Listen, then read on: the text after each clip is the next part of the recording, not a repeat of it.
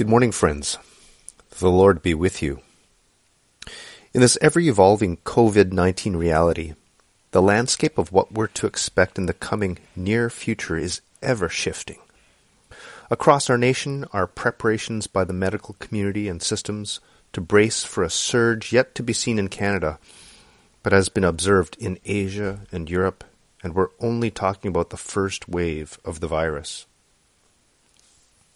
Alarmingly, Dr. Andrew Morris, infectious disease specialist of Mount Sinai Hospital in Toronto, said on Thursday that the medical community is on edge. I don't blame them. There are frontline workers battling an enemy we know very little about. A vaccine is being developed by a wide variety of research teams worldwide to battle the virus, but yet it is still 12 to 18 months away from mainstream use. Dr. Morris says that the situation feels like the Viking ships are on their way. We don't know how many ships there are. We know that when they arrive, they're going to pillage and destroy. We don't know how much we're going to be able to fend them off. We're just hoping they're just sending one ship, and we've got enough people to battle them. Now, when we have our top medical minds sounding the alarm like that, one of our first reactions may be to fight or flee, but I was wisely reminded by our sister Karen Janes that there are ways we need to actually be during this prolonged time of uncertainty. Number one, recognize that we're going to be distracted. It's going to be hard to concentrate because of how we're being bombarded by news and media about the real danger that COVID-19 presents us. Being distracted is normal. So, let's understand that it is going to happen. Number two, let's take regular breaks. Many of us are working from home. Taking regular breaks are important in order to maintain good concentration for the tasks at hand. However, maybe we should also take breaks in a broader sense and limit our news consumption to once or twice a day instead of at an uninterrupted stream the way digital media allows us.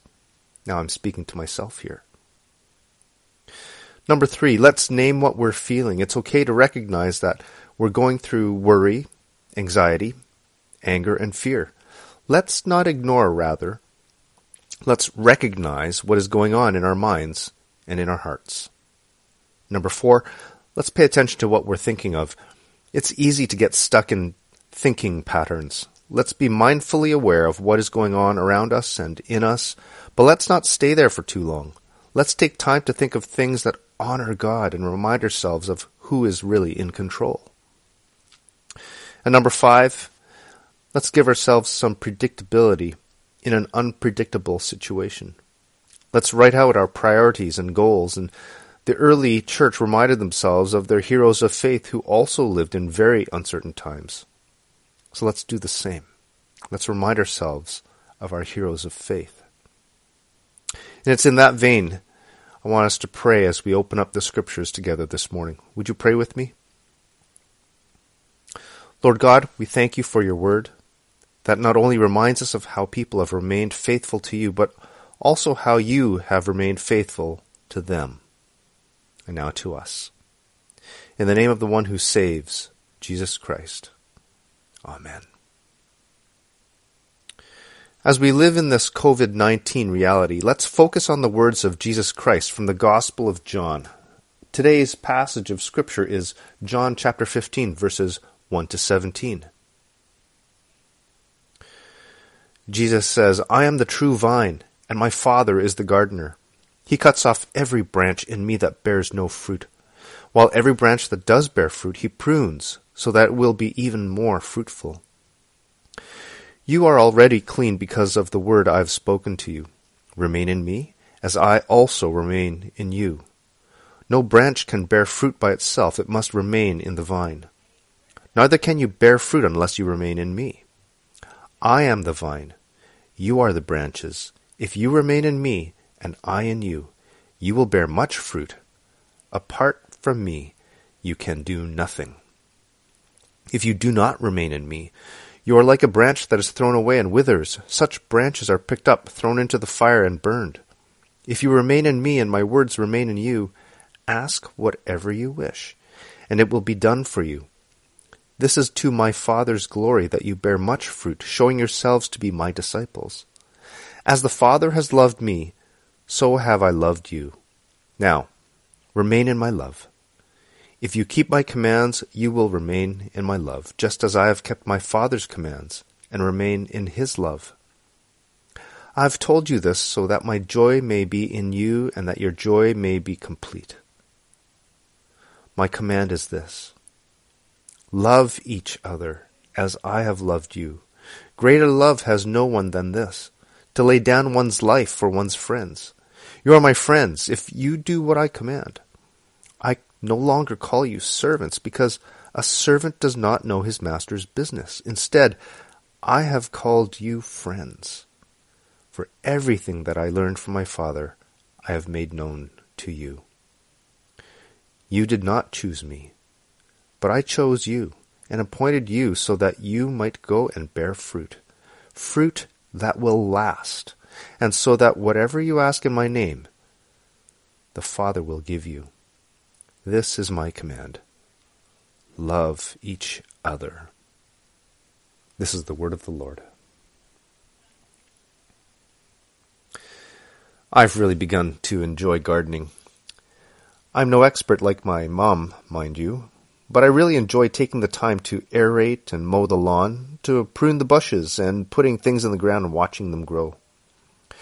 One of the things I really like about our garden is that we have an old rose bush growing up behind a cedar in our front yard right by our front window. The former owner used to stop every now and then, and she used to live in Royal Arch, and she really appreciated the fact that we haven't chopped the rose bush down. Now, I've discovered that if we leave the rose bush on its own, it begins to grow in on itself, and as it does so, the roses that are produced are less than lovely. And on the other hand, as I've been learning how to prune the rose bush, I've noticed that although we get less roses, when they do bloom, they are quite spectacular. So we prune the rose bush so that it doesn't waste energy on the branches that are growing inward. Instead, all the energy and nutrients are going toward the developing rosebuds and the flowers on the whole bush. Apparently, taking care of vines is not really all that different. Vines also need to focus their energy on growing good quality fruit, or grapes, rather than a lot of second-rate ones. Vines need to grow towards the light rather than getting in a tangled mass. Left alone, they would also grow into a mess that would require pruning if it's to see its full capability. So friends, if you haven't yet opened your Bibles to today's passage in John 15, verses 1 to 17, I invite you to do so now.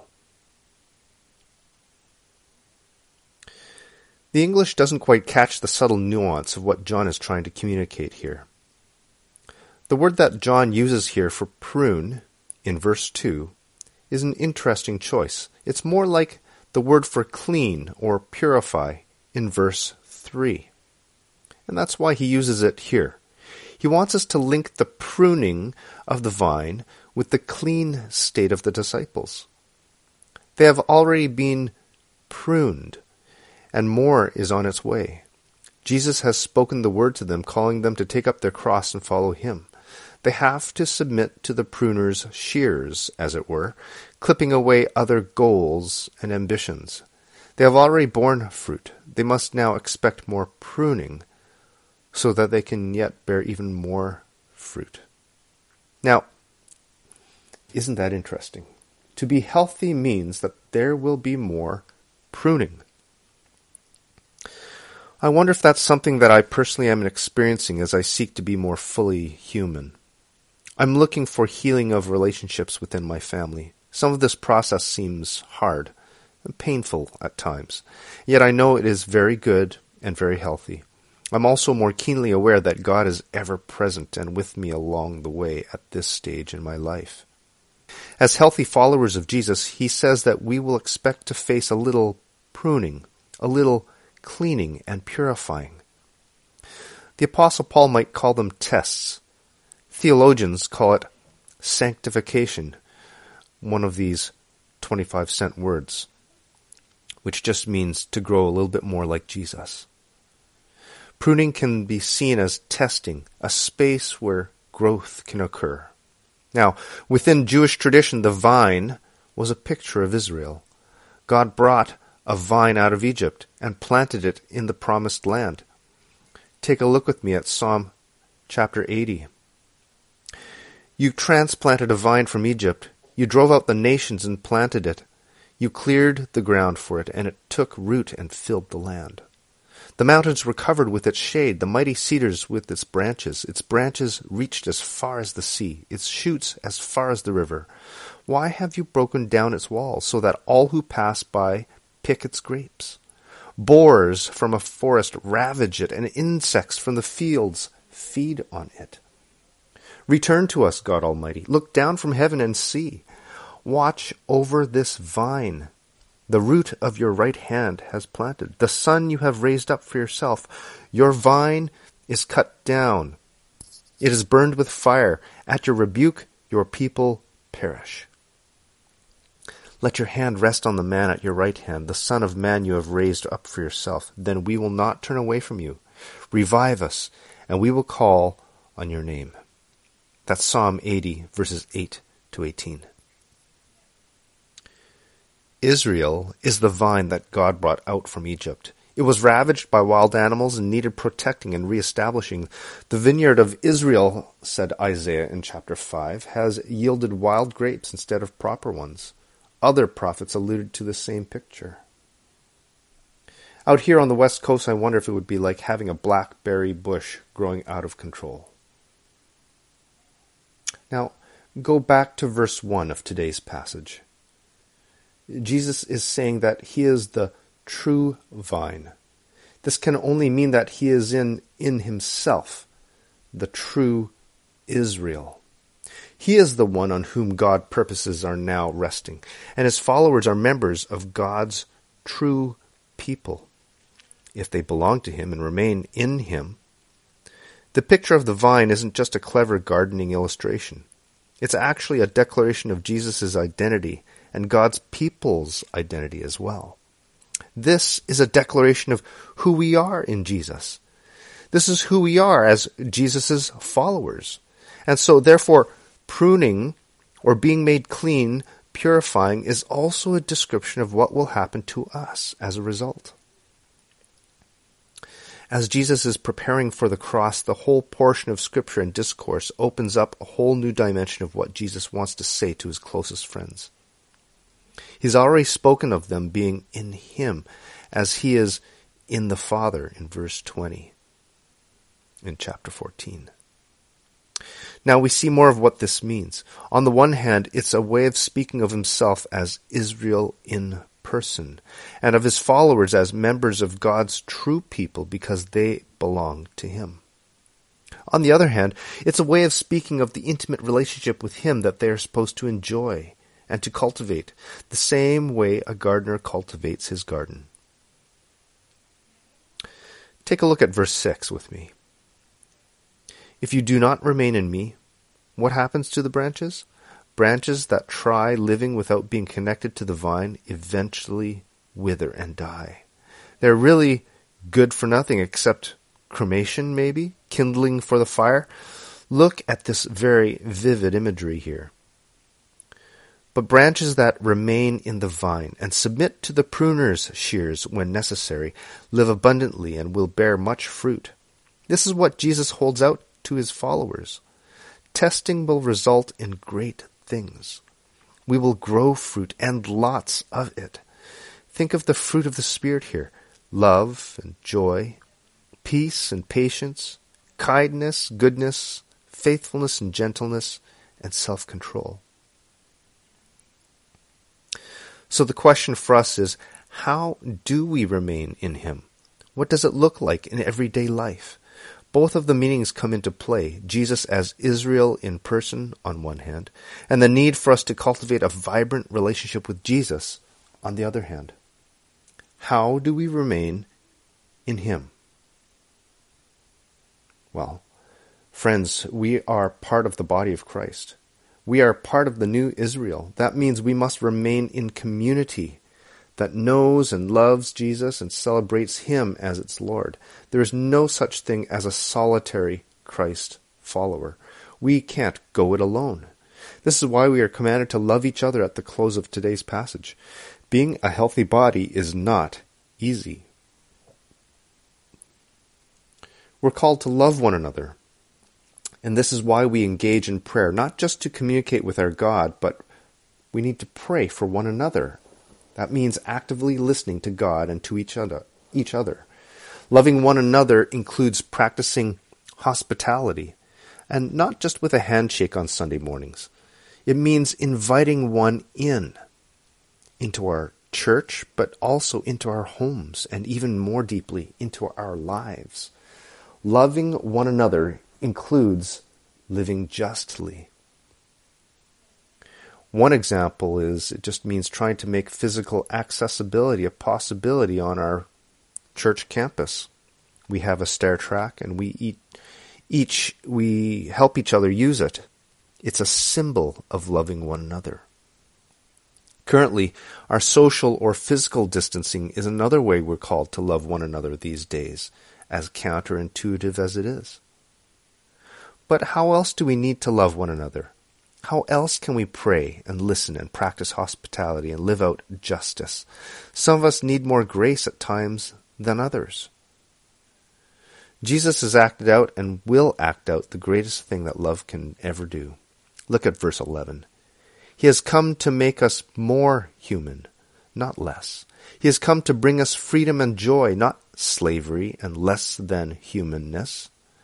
Go to verse 16 with me. He has come so that we can bear fruit that will last, whether in terms of a single life change because we loved somebody as Jesus loved us, or in terms of a single decision that we had to take, a single task we had to perform or do, through which, though we couldn't see it at the time, the world became a different and better place. Love makes both the one loving and the beloved one, the one receiving the love, more truly human. And so we are to love one another. But we also must remain as people of prayer and worship in our own intimate, private lives. We must make sure to be in touch with Jesus, knowing him and being known by him. Go all the way back up to verse 7. Verse 7 says, "If you remain in me, and my words remain in you, ask whatever you wish, and it will be done for you." Once again, the most extraordinary promises about prayer go with the sharpest of warnings in verse 6. "If you do not remain in me, you are like a branch that is thrown away and withers. Such branches are picked up, they're thrown into the fire, and they're burned." Now, although it always hurts, my friends, we must be ready for the growing pains of faith, being pruned.